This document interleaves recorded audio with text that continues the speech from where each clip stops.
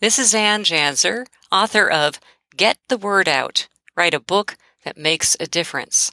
And you are listening to the always inspiring and informative Marketing Book Podcast. Welcome to the Marketing Book Podcast, helping you keep up with the smartest thinking in the quickly changing field of modern marketing. And now, here's your host, Douglas Burdett. Hello, and thanks for joining me on the Marketing Book Podcast, where each week I publish an interview with the author of a new marketing or sales book, and which was named by Forbes as one of 11 smart podcasts that will keep you in the know, and named by LinkedIn as one of 10 podcasts that will make you a better marketer. Don't worry about taking notes. You can find links to everything linkable in this episode's website page at marketingbookpodcast.com. And since you're a listener to the Marketing Book Podcast, and I read every book featured on the show, if I can recommend a specific marketing or sales book or any other resource I know of for whatever situation you find yourself in or you'd like to learn more about, send me a connection invite on LinkedIn where we can chat, and I will do my best to get you pointed in the right direction. But, and this is important, make sure to include a message with your connection invite telling me that you're a Marketing Book Podcast listener so I won't mistake you for a spammer. This episode is sponsored by Ahrefs Webmaster Tools. What if I told you that you could monitor your website's SEO health, backlinks, and organic rankings at no cost? You can with Ahrefs Webmaster Tools. It's a new, very advanced, and easy-to-use free SEO tool that will scan your site and prioritize precisely what you need to fix to improve your search results. And it's so easy to use, even a podcast host can use it. Check it out at ahrefs.com/AWT. That's ahrefs.com/AWT. I'll tell you more about it in a few minutes. Now, let's get on with the show. Today, we welcome back Ann Janzer to talk about her latest book, Get the Word Out, Write a Book That Makes a Difference, published by Questa Park. Ann Janzer is an award-winning author, nonfiction writing coach, and unabashed writing geek on a mission to help people make a positive impact with their writing. She supports and encourages writers, authors, and marketers through her books, blog posts, online courses, webinars, and teaching. Her writing-related books explore the science and practice of effective writing. They include The Writer's Process, The Workplace Writer's Process, and Writing to be Understood, all three of which have won multiple awards. Before she started writing books, Ann worked as a freelance marketing writer, working with more than 100 technology businesses to articulate positioning and messaging in crowded markets. This work led to her first book, Subscription Marketing, which has been translated into multiple languages. Ann is a graduate of Stanford University, and interesting fact, she graduated from the same high school as Humphrey Bogart, George W. Bush, New England Patriots head coach Bill Belichick, and Facebook co-founder Chris Hughes. Ann, congratulations on Get the Word Out, and welcome back to the Marketing Book Podcast. Thanks for having me back, Douglas. Like a bad penny, I just keep showing up. Oh, no. That's me. And I think that we should explain right off the bat what's going on here and what a trooper Ann Janzer is. So we recorded this interview over a week ago, and it was really probably the best interview I ever did. And at the very end, my new computer died. And I lost the entire interview, and it's been over 300 interviews. That's the first time it ever happened. And just to show you what a trooper Ann Janzer is, I said, Ann, I am so sorry this happened. It's never happened before. And Ann said, Douglas, I just can't let these things bother me. This is no big deal. And then she told a story about how she went to get a coronavirus vaccine, and it was like the first time in 15 months she had to be somewhere else at a specific time. She goes to get the vaccine, flat tire. Her husband had to jump in and help out and all that. Anyway, she got vaccinated. I know that's a good thing. And you said, it's okay, Douglas, these things happen. And I thought, gosh, Ann Janzer, maybe you should become an honorary member of the Marketing Book Podcast Four-Timers Club. Because technically you're now a member of the Marketing Book Podcast Three-Timers Club. And it's also special because I mentioned you went to Stanford, and the only reason I say that is because for some weird reason, there are more authors that have been on the Marketing Book Podcast with Stanford degrees than any other school. It's like some sort of conspiracy out there. So if Ann laughs at any of my jokes, it'll have to be because it wasn't one that I told the first time we did this interview. I do have to say, though, regarding our last misfire is that I am better with rehearsal, so probably this will be an even more brilliant conversation than we had. Oh, good. Well, it's fun talking to you anyway, and I think we would do it. You were nice enough to come on last year about this time for Authors in Quarantine Getting Cocktails. Yeah. And I've interviewed you twice before, the first time about subscription marketing and the second time about writing to be understood. And the first time that I reached out to Ann about subscription marketing, I had been reading. I knew who she was. I'd seen some things she'd published. I, reached out to her, and she kind of, blew me off. She never responded. And what Ann didn't realize is that, I'm the guy who in high school invited the head cheerleader to the prom, even though she was dating the quarterback of the football team. But, did she say no? Yeah, very quickly, actually. But that's okay. Once you've faced enough rejection and setbacks, it's really no big deal. Anyway, she came on and she made the mistake of laughing at one of my jokes, which, troubles my wife because she's always telling people at cocktail parties, please, please, please, no, don't laugh at his jokes. It'll only encourage you. You're like the trumpet section in an orchestra. The conductor says, don't look at the trumpets. It just encourages them. That's right. That's right. Yeah. So I do want to say one thing for the listener.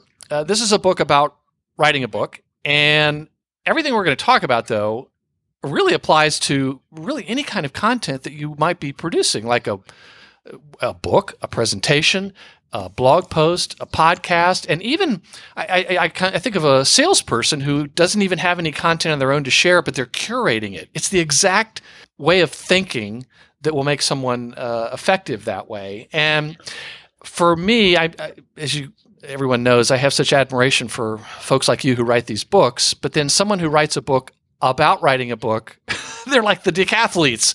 And so there's only been two authors on the show that I've interviewed about that, you and Ann Handley. So the natural question is, to become one of those writing decathletes, does it help to be named Ann? Yeah, maybe so. I mean, I have such respect for Ann Handley. I love her so much. I think what it helps is to be foolish, maybe. There's a certain meta quality to it. It certainly makes you raise your game as a writer when you're writing about writing, because you have to try to, exemplify the stuff you're writing about, and that certainly is it's a challenge. I recommend it to anyone who wants to improve their writing. There is some saying about, you really understand something when you go to teach it. Yes. And I think it's true that you really understand something when you go to write about it in a way to explain or encourage others. Yes, I can imagine. So, Ann, I do want to properly acknowledge that you are now a member of the Marketing Book Podcast Three Timers Club. And I'm so excited. There's going to be a lot of free upgrades. I don't know what the upgrades are yet, but they are free. But when you go to one of the two Taco Bells in the San Luis Obispo area, and yes, there are two, I checked. A lot of research goes into these podcasts, folks. I know. You're very diligent. Yeah. And just pull up to the place where you order. Don't get out of the car. Don't go in there. I don't know. Don't go in Taco Bell. But pull up to the little speaker and just mention that you're a member of the Marketing Book Podcast Three Timers Club, and things are going to start happening. And just take it from the other members of the Marketing Book Podcast Three Timers Club. Just let us know how it goes. Things will happen. Okay. Yeah. All right. Good. And actually, you could let us know what Ann and I are going to try and do for you, the listener, is have a Clubhouse conversation where you can join us. So this is scheduled to publish on Friday, May 7th. And then what we're going to try and do is the following Thursday, May 13th at noon Eastern time, 9 o'clock in California, where Ann lives, we're going to get on Clubhouse and answer your questions. You can ask me questions, but I think it'd be more interesting to ask Ann questions and just we'll go from there. Sky's the limit. Anything you want to talk about, and if this works out well, we'll try and do this on a regular basis. It adds a lot more interactivity to it. So just make sure. Right now, Clubhouse is only on the Apple iOS. It'll be on the Android device before long, because I know Clubhouse just got a whole lot more venture capital money. Okay. And but you can get on Clubhouse and listen in. I think it'll be fun. So we're going to do that. I look forward to that because you have the very best listeners, Douglas. I do. I'm just telling you from experience. So yes, and I know elite group. Yeah. they do like you, and they've told me that, and I think they've contacted you, and and they are the best looking too. I don't know if you've seen them, but they're very good looking people listen to the Marketing Book Podcast. We won't be able to tell that on Clubhouse, but I'll take your word for it. Yeah. It's true. I've met a number of them, and I see them because a lot of them connect with me on LinkedIn, and I see them, and actually, they're good looking, but they're even more. Many of them are quite accomplished. So they're obviously, in all seriousness, they all have a learning mindset, and they obviously like what they're doing as marketers or salespeople or business owners. So anyway, I got this book from Ann Janzer, and in the book she wrote a very nice note, which I have here, and you wrote, "Here's a book you don't have to read for your podcast." Yep. So I thought, oh wow, well let me take a look at it anyway, because I like what you write, and I'm interested in this, and people saying, oh Douglas, maybe you should write a book. So I read it. I get to about a page 150 before I knew it. It was like, oh, well played, Janzer. And it's a very short book. It's 175 pages, something like that. So I read through it, and I just thought, no, this is way beyond just writing a book. It's a great book about content. And of course, naturally, it reminded me so much of Writing to be Understood. It's really about your reader. And if you can just get in their head a little bit better, you're going to be more successful. But also, as I was reading it, it was almost like I was saying, I'm not going to write a book. Then as I was reading it, I was thinking, wait a minute, maybe I could do this. Mission accomplished. Mission accomplished. I am there, the one encouraging, cheerleading, not trying to mislead people. I'm not trying to say, you'll be a million seller, things, but I just think that the process of doing this can be so wonderful and transformative. And so I am often encouraging people who are sitting on the fence like you, Douglas, yes, to just tip over. So it worked because it even inspired me, because I started writing things in here that weren't relevant to this interview, but just ideas I had that I could apply. And doggone it, Ann. Ooh, I'll get you. There you go. Well, let me just read this opening excerpt. Ann writes, "The typical nonfiction book opens with a story to grab your interest and entice you into the pages that follow. You'll find many stories in this book, but right now, let's focus on the story that only you can tell, yours. Why did you pick up this book? Maybe you want to write a book for business reasons. You've seen the impact that a book has on someone else's career. Perhaps you want to contribute to your field, to be a thought leader, and to make a difference by sharing ideas that are important to you. Perhaps your life experiences could offer important insights for others. Many of us live on the cusp of doing something meaningful without ever taking action. We wait or deflect responsibility, assuming that someone more expert than us will speak up. You are reading this book because you don't want to wait any longer. Why not act on that desire now? This book is about using a sense of a purpose, the difference you want to make, to inspire, guide, and inform the process of writing a book at every step. It's about starting with the positive impact you want to have for your readers and then working your way to that point. Your purpose can be large or small, global or unique to your industry or interests. The key is to focus on the value your book delivers to its readers. By doing that, you will discover the lasting value of writing a book. So, Ann, at the beginning of the book, you talk about the concept that many people may have heard of called servant leadership, and you tie that to writing a book. Can you explain that connection? I'm trying to use it almost as a metaphor, because I know that a lot of your listeners will be familiar with the concept of servant leadership, which is that a leader is there to serve the people that they're leading and the communities in which they're operating. So it's not about the glorification of the leader and the power. It's about what you do with that power and the difference you make with it.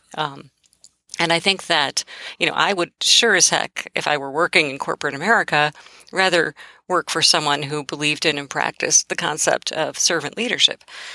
So I want to make the parallel with writing.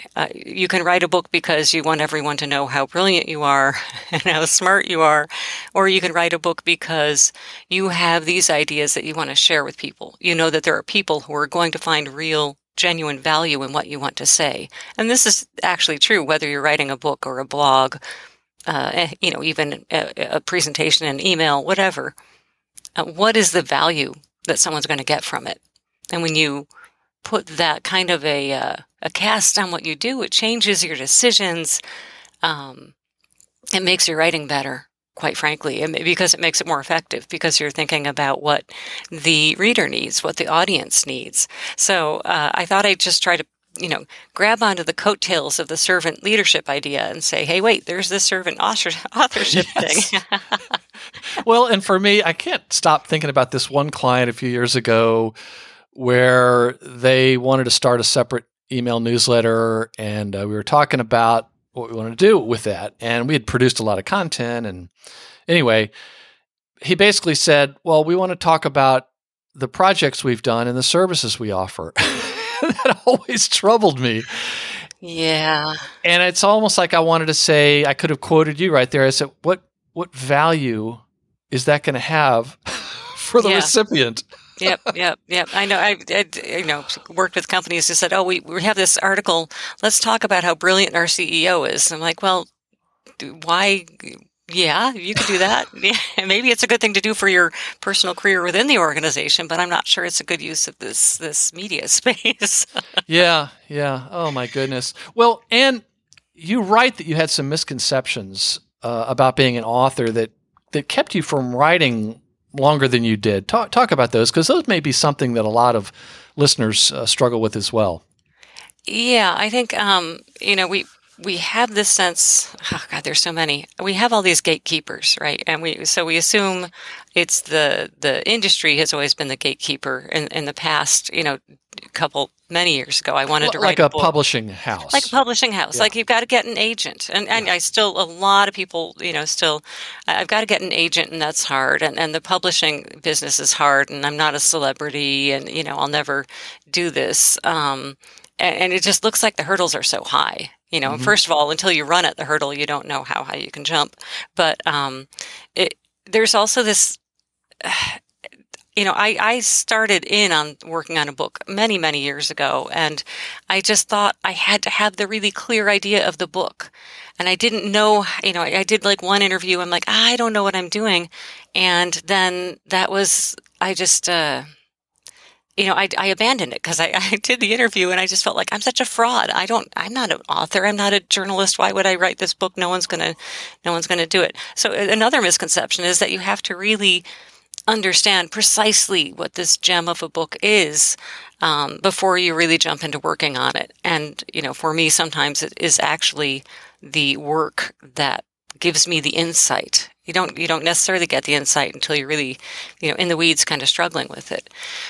So that's another misconception. And then finally, there are the inner gatekeepers saying, well, I'm not enough of an expert. I mean, I think when I wrote subscription marketing, I certainly had that dialogue going. It's like, well, I'm working with all these software companies, but nobody's hiring me to do the part of the work that I'm talking about in the book. But that's why I'm writing the book, because nobody is willing to work on marketing to the customers after the sale, and they need to. So I just kind of put aside that I'm not enough of an expert and figured, I'm curious, I can look around, I can research, I can think, I can talk to people. And I went with it. So you've got your outer gatekeepers, you've got your inner gatekeepers, and then you've got this sense that, there's going to be a fully formed book proposal that arrives in your head, and you're going to wake up and write it out, and off you go. And yeah, that doesn't happen for most of us.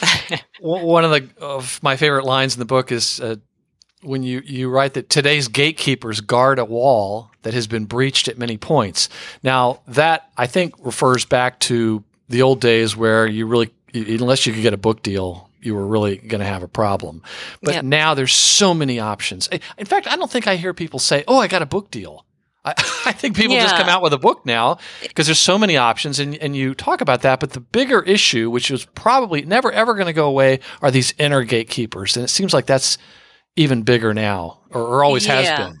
Yeah. And, the gatekeepers, there used to be as well, 20 years ago, before the world of blogs, you had to pitch a magazine editor to get your ideas out in the world, right? I mean, there is nothing standing in the way of anyone listening to this right now from, if you have an idea of putting it out in the world that's going to reach some of the, in a way that's going to reach some of the people who would find value of it, whether that's in a blog, and there are many holes in that fence of people who are saying these are the thoughts that get to be seen. Yes. Well, I mean, a knuckleheaded podcaster can build a worldwide audience with millions of downloads. Come on, people. Anybody, you can do this. Right. You don't even have to be, you can podcast, you can make videos. People are finding so many ways. And it's such an exciting time, actually, because people are finding so many ways to share their ideas and reach audiences.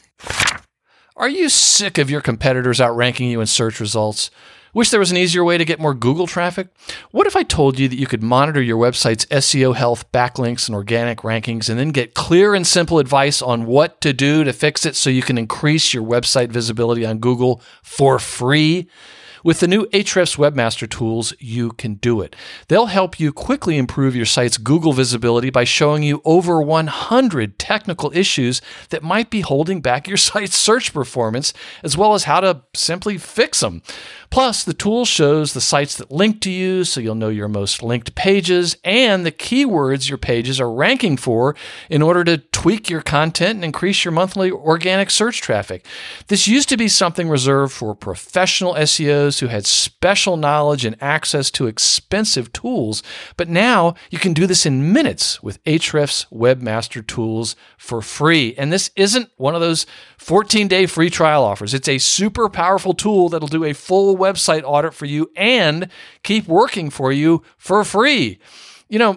When you realize just how valuable this free tool is and how much it can help grow your business, you might want to think about showing your appreciation by sending the host of the Marketing Book Podcast a bottle of Cabernet Sauvignon. Something to think about, just putting it out there. I'm kidding, not really. But seriously, we've been using Ahrefs at my firm for years, and I'm delighted to have them back as a sponsor. Check out Ahrefs Webmaster Tools at ahrefs.com/AWT. That's ahrefs.com/AWT. I also include the link in this episode's website page at marketingbookpodcast.com and include a video that shows you how it works. Before we go much further, I want to ask you to tell about this survey you did with nonfiction authors, because there's one specific number, I think it was a 6%. Yes. About nothing turned out like they thought it would be. But tell us about this survey. It was over 400 authors. Yes, and for which I have you to help thank for that, Douglas. So I was researching this book, and I was all filled with, I'm going to interview hundreds of authors for this book to expand the experience beyond my own. I you really set big goals for yourself, Anne. I know. It was crazy. This was early in the pandemic, so I was fired up. My response to the pandemic was to just jump into this work so hard that I couldn't think of anything else. But I should have talked to you because, you interview people every week. And so how much work is involved. I mean, I started doing this. I would read people's books and then I'd prepare for the interview and then I'd interview and then I'd take the notes and I'd make the transcript. I'm like, holy kaboli, I can't do hundreds of these or the book will come out in about 20, 30, something, So that's not going to work. So I created I obviously continue to interview people, but at a more manageable pace. And I created a survey for nonfiction authors. So with a survey, of course, the problem is not only writing the questions in a clever way so that you get meaningful answers, but then getting people to take the darn thing. So I was sharing it, and Douglas, you generously shared it with the authors of the Marketing Book Podcast. I have a list of all the hundreds of authors, and I thought I rarely use it. But this I think they would be very interested in doing. And I got a lot of response from them. So it was fantastic. People, there are a few open-ended questions in the survey. And when you give a bunch of writers open-ended questions, you get a lot of... I didn't think of that. Yeah. Yeah. My other category was huge, and I have spreadsheets filled with all these wonderful comments, and it's just fantastic. It just makes me happy every time I look at it. Well, they also probably thought, the person that's going to read this probably understands me. That special torture, that special journey they've had. Yeah. So the comments, advice they give to others and things that surprise them, that was just fantastic. Not only do you interview authors for this, but you actually help us research our books. So many thanks to you, Douglas. My pleasure. But the 6%. So one of the things I asked, one of the questions in the survey was,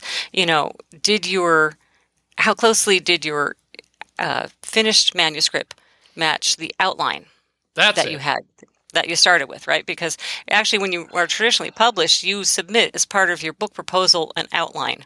And so there's a sense to think it's like, oh, they bought the book based on that outline. That's got to be what I deliver, right? Mm-hmm. So it was an exact match for a full 6%. And the reason I mentioned that is because what you said, some of the head trash you were experiencing when you thought, no, I don't know exactly what this is going to be. Well, neither did 94% of the authors. Precisely. When they look back, they didn't end up with the same book they thought they were going to write. Yeah. And because when you get into it, even if you think that you know really well what you're doing, you find that you figure out stuff more, either about your topic or about what your readers might be interested in and how you want to present that to them. So yeah, I think we outgrow our outlines. This has happened to me with every book I've done. This is my fifth book, and I get halfway through a draft, and then I halt, pull it apart, put it together a different way. Now this is what I'm doing, and so it's super validating to see that. Everyone experiences. Some people it's smaller changes, some people it was major changes, and some people just said it was an entirely new book. But then they're this 6%, so bless them, who knew exactly what they were doing. Well, it's probably those engineers. I've interviewed a number of engineers. No, I'm kidding. So let's get back to the 6 inches between the writer's ears, or any content creator, and talk about purpose. You write that a strong sense of purpose, just like with the servant authorship, a strong sense of purpose guides many of the critical decisions you'll make about audience and genre, what to include and what to leave out, and what kind of research to do, the tone and style of your prose, and more. Yeah. What about this purpose? What if this, like your book outline, what if your purpose doesn't arrive fully formed? What can people do to start to uncover or discover their sense of purpose? Right. So, the purpose comes from two questions, really, which is, who are the people that you would really like to reach? So who's an audience that you'd like to reach and target? And given that, what effect would you like to have on them? Right. Mm-hmm. And maybe it's inspiring them to take action. Maybe it's something. So, those two things set you on your path to your purpose. Now, what is really interesting is that when you start putting your work out into the world, when you start writing for people, you may discover that the audience is slightly different than you thought. Or you may discover even that the effect you have on people is slightly different than you thought. So one of the really wonderful things about publishing, whether it's publishing a blog that you are regularly showing up for a group of readers or a book, is that this doesn't it seems one way, but it doesn't really need to be one way. You can pay attention, you can see what's happening, and often the world will kind of guide you towards an ongoing purpose, or as you adjust that sense of purpose for your content and what you're doing. It's very. I've seen this experience myself, but I've seen it as well. I talked to other authors like Kim Scott, who wrote Radical Candor, and people came back and said, Kim, this is fascinating, but, I am a minority in this leadership role, and I don't feel I can do that. It's too risky, So these comments came her back, and now she's published another book called Just Work. It's about, equality in the workplace, and it's open and accessibility, and, how do we treat each other better so that the workplace can be a just place. So she listened. She wrote, but she listened. It wasn't a one-way street. So it's fascinating. Yes, and hopefully we'll get some feedback on May 13th. Yeah, that would be fantastic. I'm all ears. I want to listen. Yeah, I'd love to hear from listeners. I'm excited to try this. But there's one thing that you talk about several different ways that you can help better discover your purpose. And the one that I had never heard of was what you call the lottery legacy. It doesn't mean playing the lottery, but what is it? I got this idea from Trista Harris, who is a futurist for philanthropic organizations and consultants and things. So she tries to help people figure out what, and organizations figure out what their purpose is. So her lottery exercise is this: imagine that you win the lottery. Let's say 2 or 3 years later, and you don't blow it all in day one. I mean, so you don't blow it all.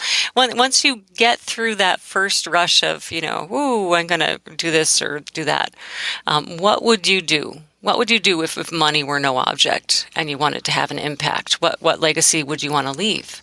And that gets you thinking very creatively about what's really important to you, and what are some of the things. That's one way to sort of really trigger your thoughts in this kind of long-term thinking, by removing the constraints that we're always tied to about, yeah, but I have the mortgage next week, or yeah, we have to make payroll. When you can take those constraints away a little bit, that's when you can think more creatively about your sense of purpose. Yeah, it's on page 5 and 6, and it was a while before I got to page 7 because I started scribbling things down and thinking, dang it, Ann Janzer, you got me thinking. I hate having to do that. Let's talk about expertise. I found this interesting. You write that for many years you thought the path to writing a nonfiction book was as follows. It's 2 parts. 1, dedicate years to a subject and become an expert. At some point, you'll have at least a book's worth of stuff to write about. Yeah. 2, write the book.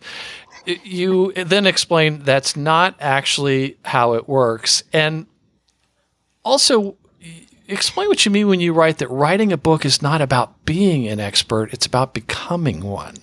Yeah. I found that a bit liberating.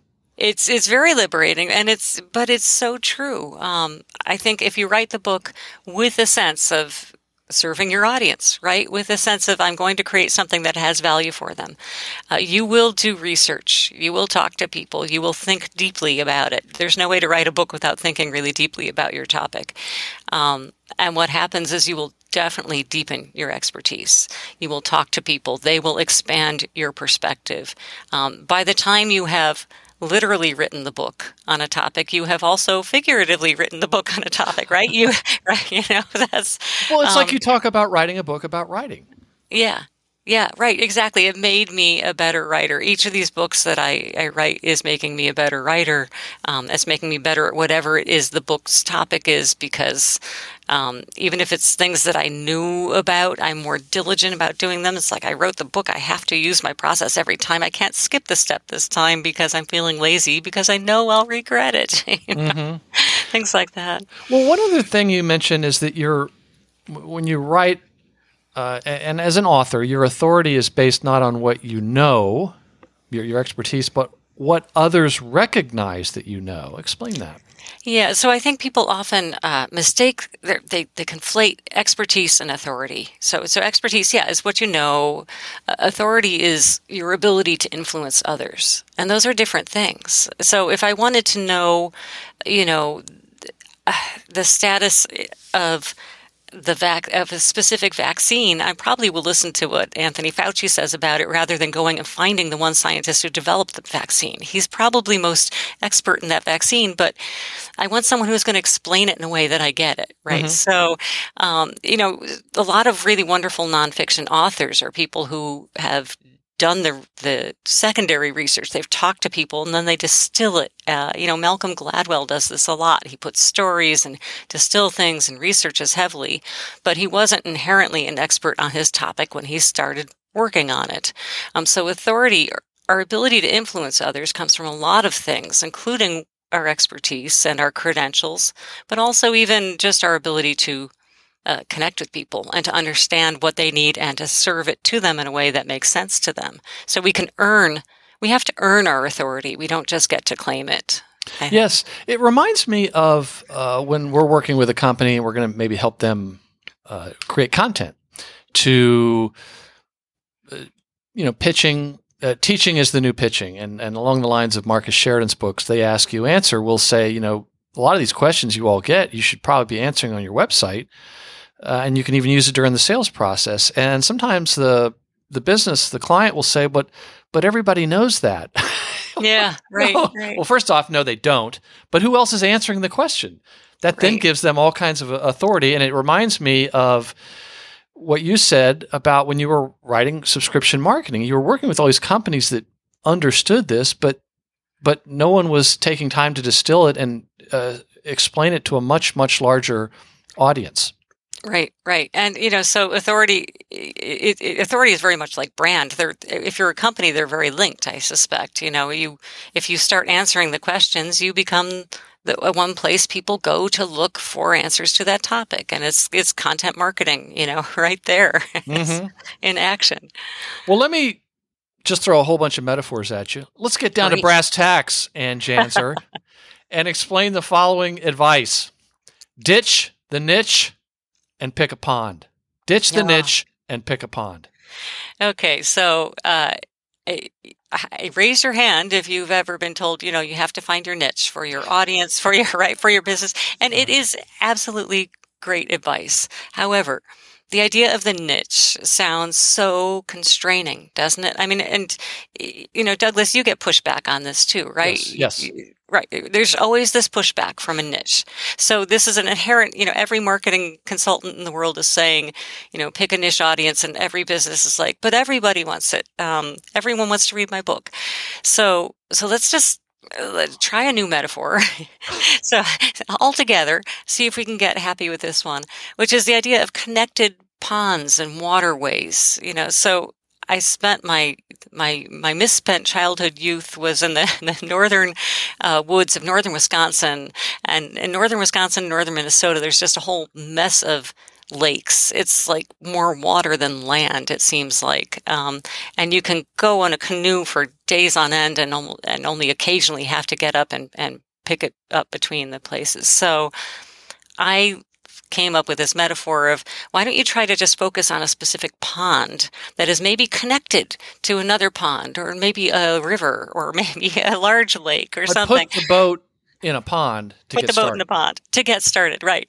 And, I guess or maybe you're seeding the pond with fish, and when this pond is filled, the fish are going to swim on to the next one, and they will take you into your next group of audience. But, it's a different set of skills to navigate a small pond versus to just go out in the middle of the ocean, which is what a lot of people want to do. They're like, yeah, my book is for everybody. That's like the Pacific Ocean. Come on, you need some major equipment to go out there. So, and instead of thinking of the niche as a constraining thing, it's like, okay, I'm shutting out everyone else. No, just think of, I'm putting out the welcome mat. I'm mixing my metaphors terribly. I told you, we're going to go metaphor crazy here. It's a metaphor mess. Okay. I'm putting out the welcome mat for this particular audience. That's what I'm doing. I'm not shutting everyone else away, but I'm really thinking about and talking to these people's needs. Yes. It's just like you mentioned with Kim Scott. Yeah. Yeah. Right. She started with one, and then it migrated over to another pond.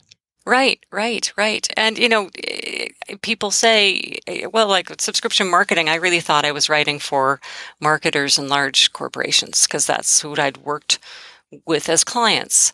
And they pretty much just gave one big collective yawn when they saw the book. To be honest, the first edition, it took a while for them to figure out that it was related to them.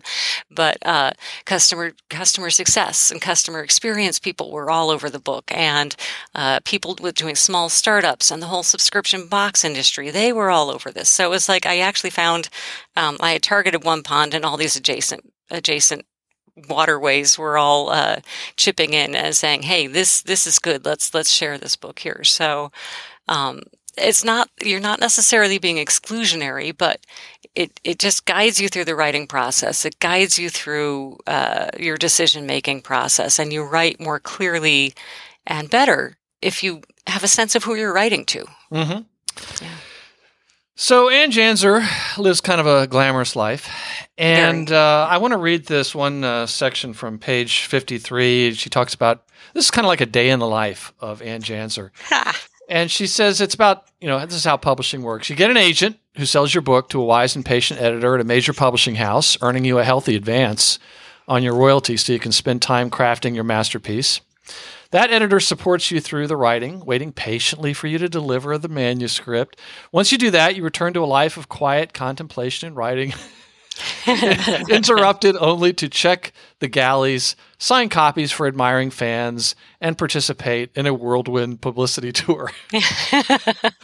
And that's not how it works for you, or talk about the different paths to publishing. We touched on it earlier, but I think it's important for people to realize that if that's the only paradigm that they have, vague though it might be, they're in for a big surprise. Yeah, I blame Hollywood for all these years, because we've seen this in movies. This is what the author's life is, or we read about this over. This is what it used to. They used to pretend this is what it was. I don't think it. But it is really like was. that for you. Well, of course, but for everybody, no. Except for trips to Taco Bell. Okay.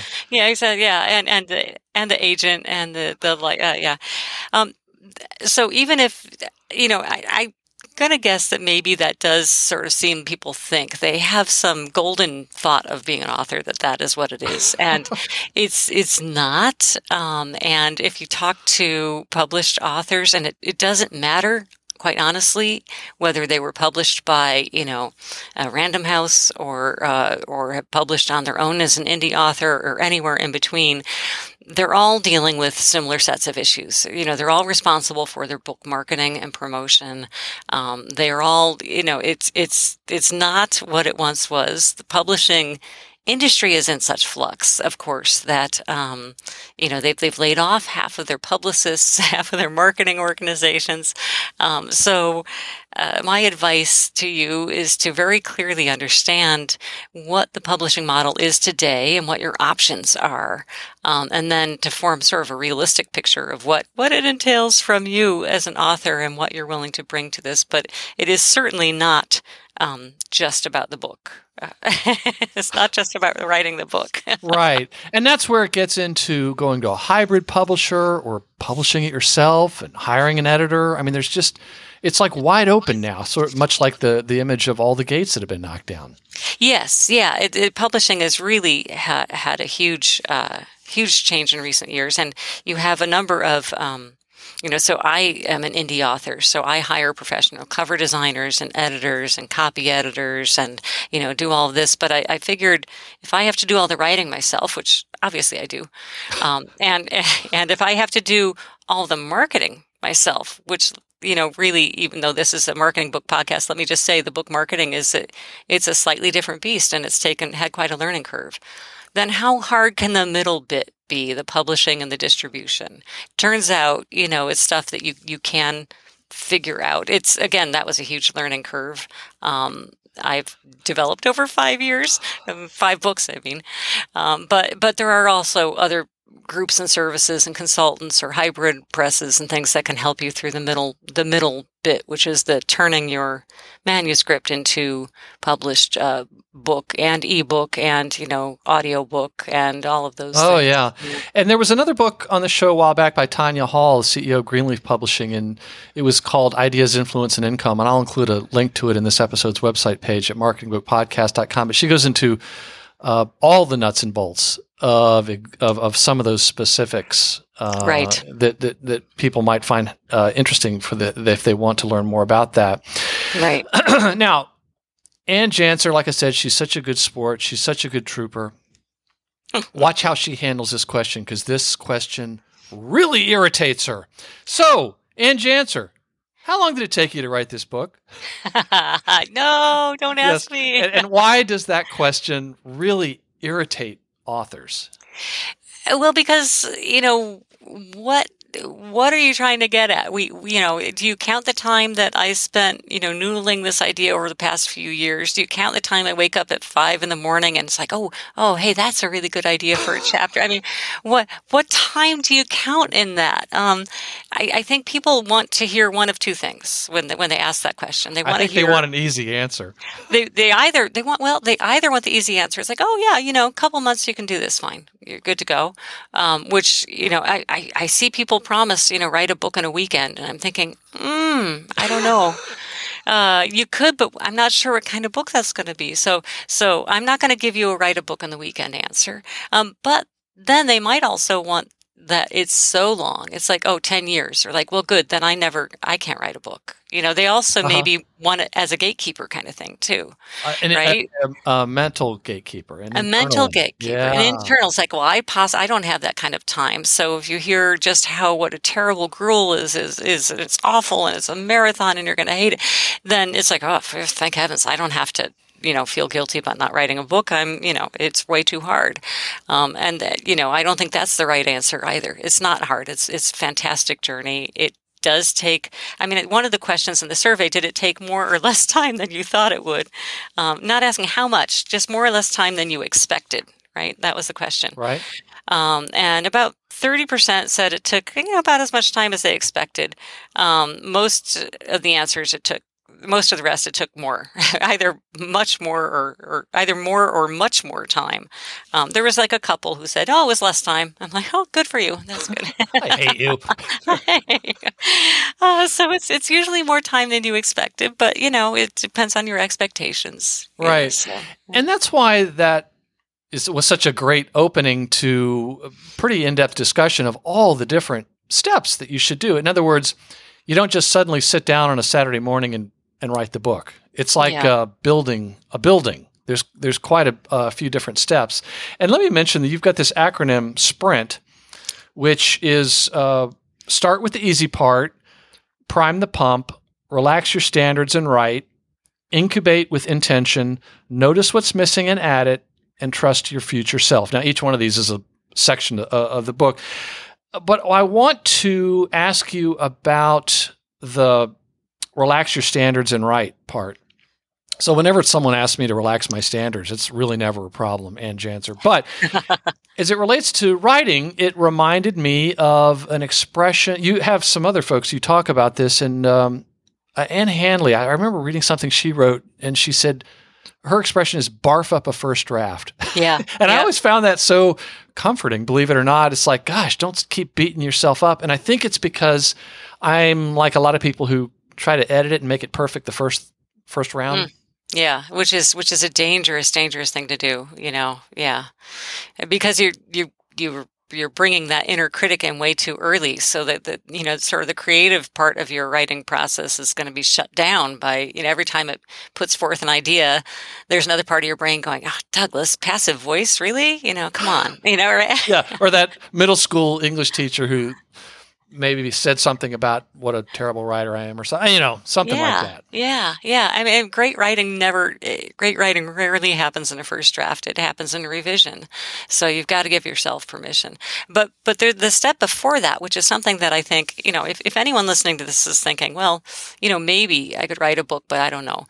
The step before that is priming the pump.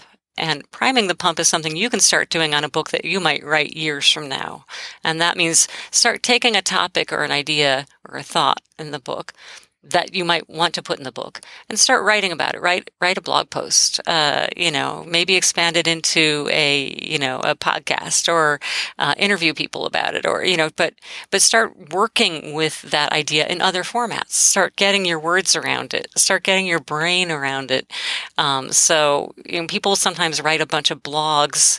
I wrote blog posts that ended up working into chapters in the book. And I did little online webinars for my writing community last spring while I was working on topics of this book. I thought, well, I'll put together a webinar on it. I'm not writing it, I'm talking about it, but I had to structure it and think about it, and I got feedback on it. So I was priming the pump for writing so that when I was ready to write, there was a lot of stuff ready to come out. Mm-hmm. Now, in the course of this conversation, we've shared some stories. Most of mine aren't true, but that's not important. But in the book, you talk about the importance of using stories and anecdotes, which are so unbelievably powerful. And I've learned, I say that now after having read enough books about the effects stories have on our brains. Yeah. But you included that, I guess, to make sure people knew it. But do you find that that's a struggle for nonfiction authors to include stories and anecdotes? Yeah, I think there's a certain number who just want, they've spent the time learning and mastering these abstractions and they want to get to it. There's other people, I personally, from my own personal experience, I know that I have felt reticent about storytelling, even though I know it's important. So it's something that I intentionally work at. And so here's the secret. If you are someone who feels any of this, it's really easy to practice. We get better with practice. So my challenge for myself for 2021 was like, I'm really going to get better at this. So I have got a journal, and once a day, I just sit and I write a real short little story or anecdote into this journal. I've done it every day so far this year. And it's getting easier and easier. Some of them are, right, I'm not showing them to anyone, right? I mean, some of them are just, it's like I could rework this into something. Others are just like, oh, wait, the story kind of died halfway through. It's like, okay, fair enough. And mine are all real world stories and anecdotes because I'm still nonfiction, right? Like things that you've encountered or... Yeah. Sometimes it's even memories from, because, I'm not like out and about in the world much right now. So a lot of it's out of memory as opposed to real interactions. But yeah, just even things from memory. But the thing is, it's just like practicing a muscle. And I found that if somebody asks me, it's much easier for me to just like almost instantly summon up a great illustrating story than it was when I started this. It's like it's changed my ability to do that. So it's definitely a skill worth developing because stories are so powerful. They really connect us and make points so much better. Yeah, they're like brain crack. Exactly. Exactly. Well, now is one of the stories though about getting the flat tire on the way to the vaccination? Well, that was a story. See, that came up. It's like you talked about something going wrong, and like, hey, stuff goes wrong all the time. We just got to roll with it, and then there you go. So yeah, that was a good story. That was definitely it was so good that even this knucklehead remembered it, and it was a perfect story at the right time.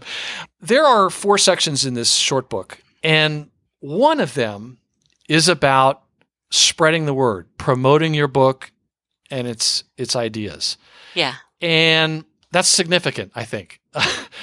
Jay Baer's often said, you have to market your marketing. And this is sort of like that. And you write that the single biggest surprise most authors have about the writing process is the amount of work involved after their book is published. And I guess some of that came through in the survey. Why do you think that's such a surprise? And is it really just the first-time authors, do you think?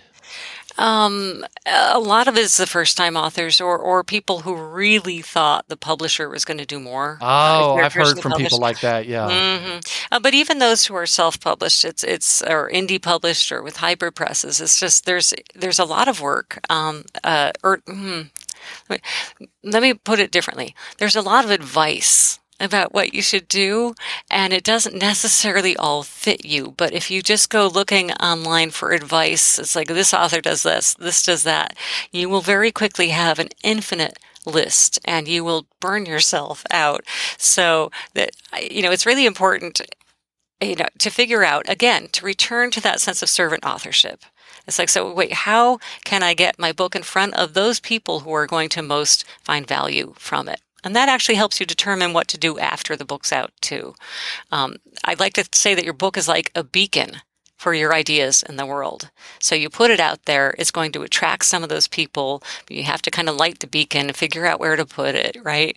And then figure out how you can go about engaging with those people and furthering that purpose in a way that doesn't drive you nuts or burn you out, or, it's something, your author platform is something that you live in.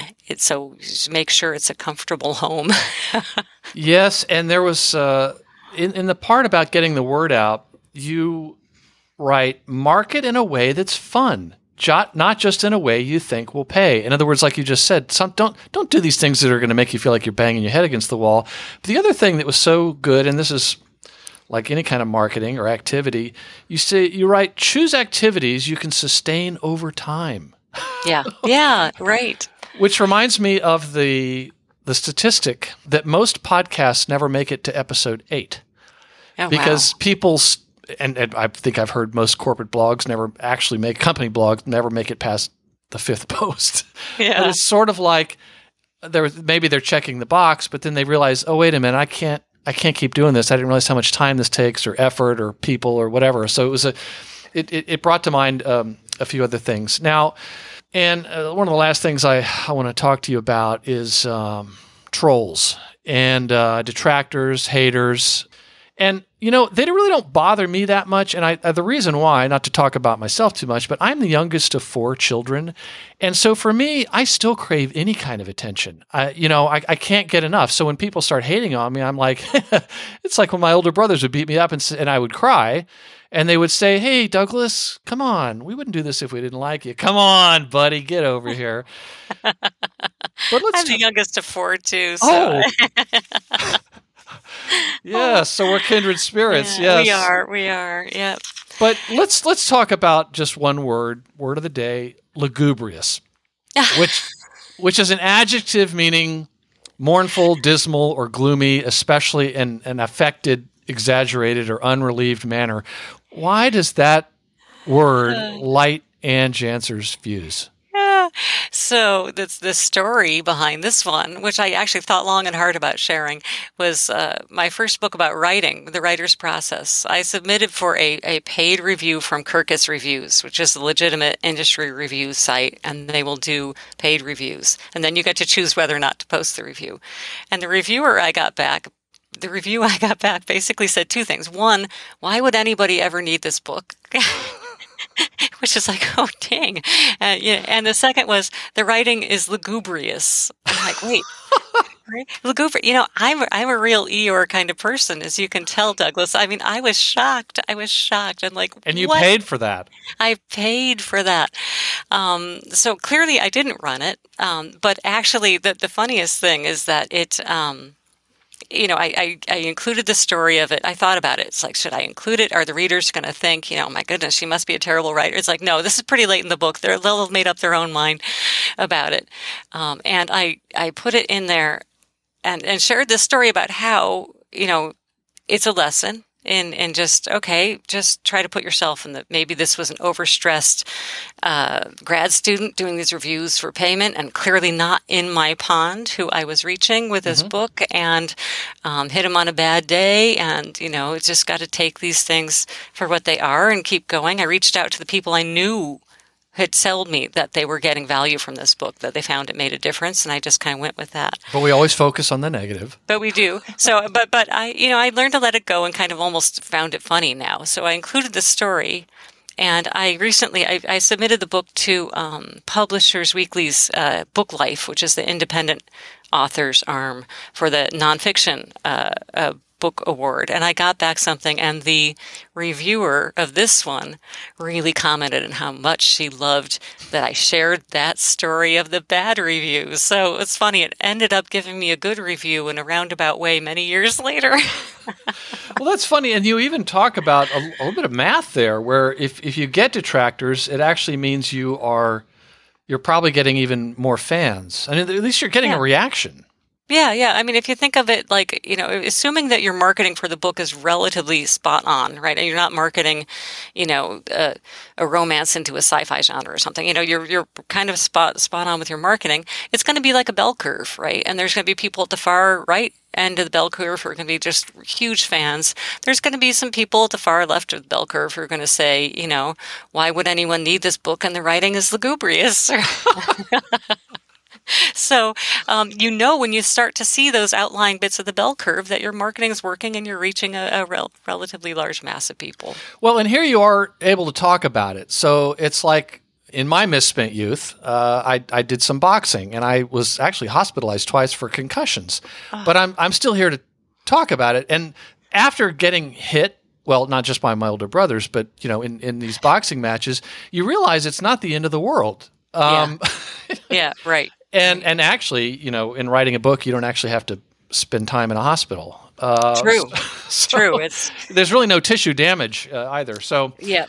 yeah. So here you are, and I'm so glad you were able to put that story to use. It really captivated me, but also it was a way of saying, look, it's not the end of the world. Even a big time review from Kirkus might beat you up, but everything's going to be okay. So Yep. Yeah. You got to be able to when you put your ideas out in the world, you're opening yourself up to a little bit. So you got to be willing to just say that's the cost of reaching the people that I want to reach and serving them. yeah. So Ann Janzer, if readers took only one thing away from the book, what would you hope it would be? I would hope it would be this idea of no matter what you're writing, what's the difference you're trying to make for your specific audience? Can you be a servant author with this blog post, with this email? Can you do that with no matter what you're writing? That's what I would hope that people would take away. Yeah. Oh, absolutely. Yeah. And inspire as well, like you've talked about. So I think you may have already answered this question, but what is one thing a listener could do today to put in action an idea from your book, if not the story a day journal approach, which was new to me? Yeah, the story a day, that's a fun one. If you want to do that, and send me an email, let me know how that goes, because I'm having a blast with it. But I would say also just try priming the pump. Pick one little thing maybe that might be related to something that you want to write about, and just try what if you could pick a little bit of it and write a blog post on it. What would you write?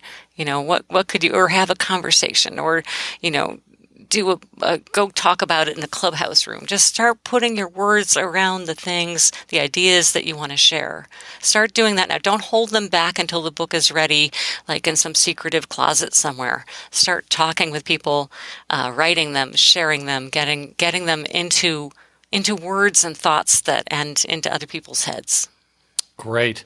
Well, are there any recent or upcoming books that you recommend or are looking forward to reading? I know you know about a lot of books coming out. I read widely, but there's one that came out recently that is so interesting, and it's one that I actually talk about coming up in the book.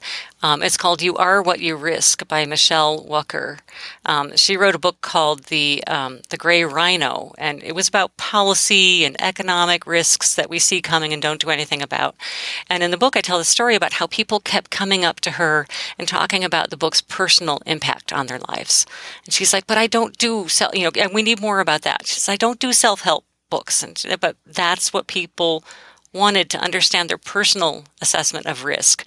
So she wrote this wonderful book, You Are What You Risk, and she talks about how we have different risk fingerprints. And as we come out of this pandemic, I think this is so relevant to us all personally, as well as in business. I mean, what are the risk fingerprints of your customers? Do you understand their personal or their cultural risk context? I think this would actually is kind of a brilliant marketing book. Don't tell Michelle I said it was a marketing book, but I think there's because it's psychology, it's sort of cultural work, it's very personal.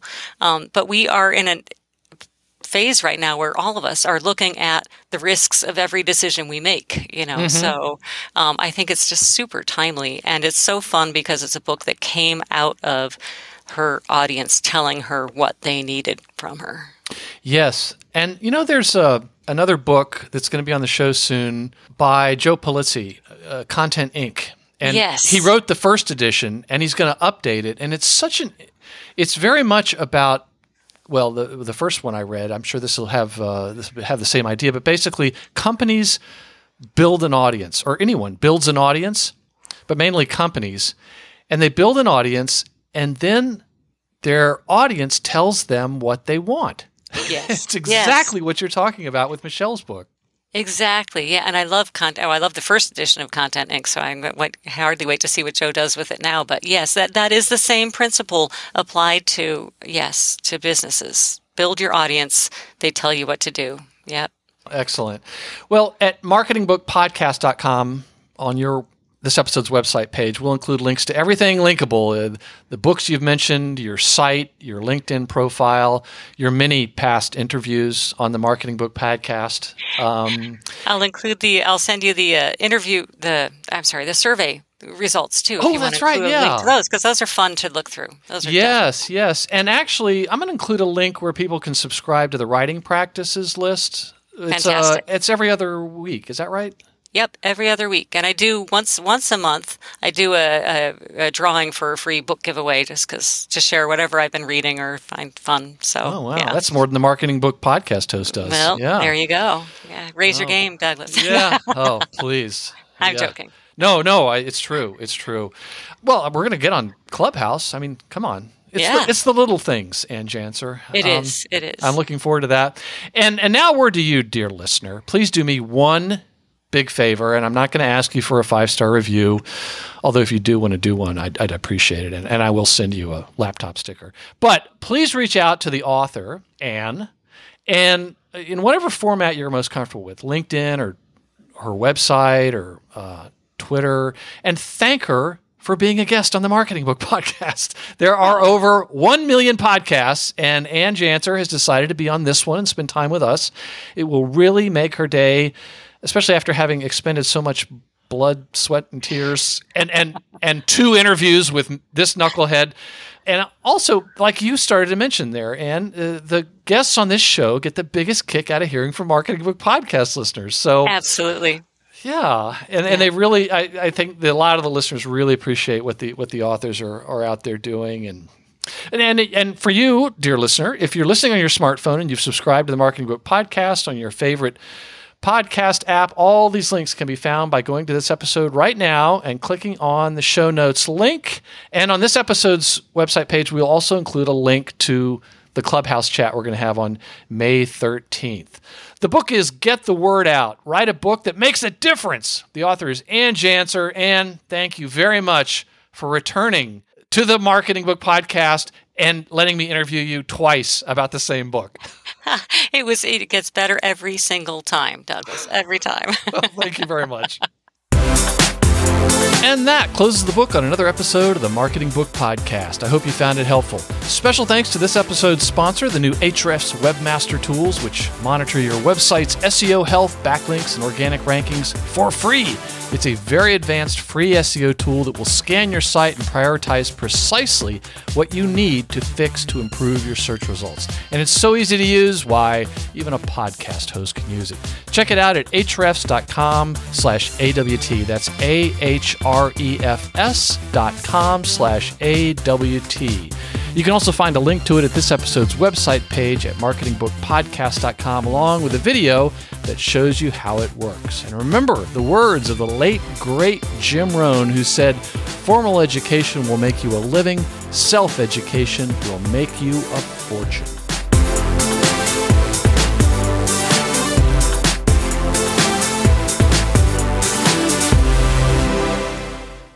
And you are listening to the always inspiring and informative Marketing Book Podcast. Okay, we can just stop right there. We're done. Okay, let's do the interview.